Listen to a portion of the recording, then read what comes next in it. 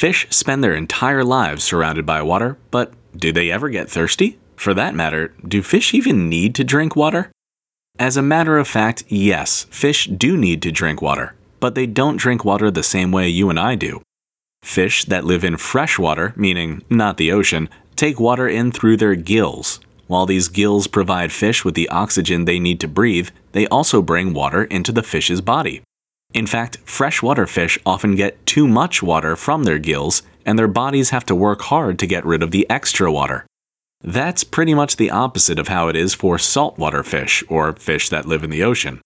Thanks to the process of osmosis, the salt in the water around the fish is constantly sucking water out of a fish through its gills. Since fish that live in the ocean are constantly losing water just by being in the ocean, they have to replace that lost water by drinking lots and lots of seawater. In fact, they're constantly chugging water. Not because they're thirsty, but because their lives depend on it.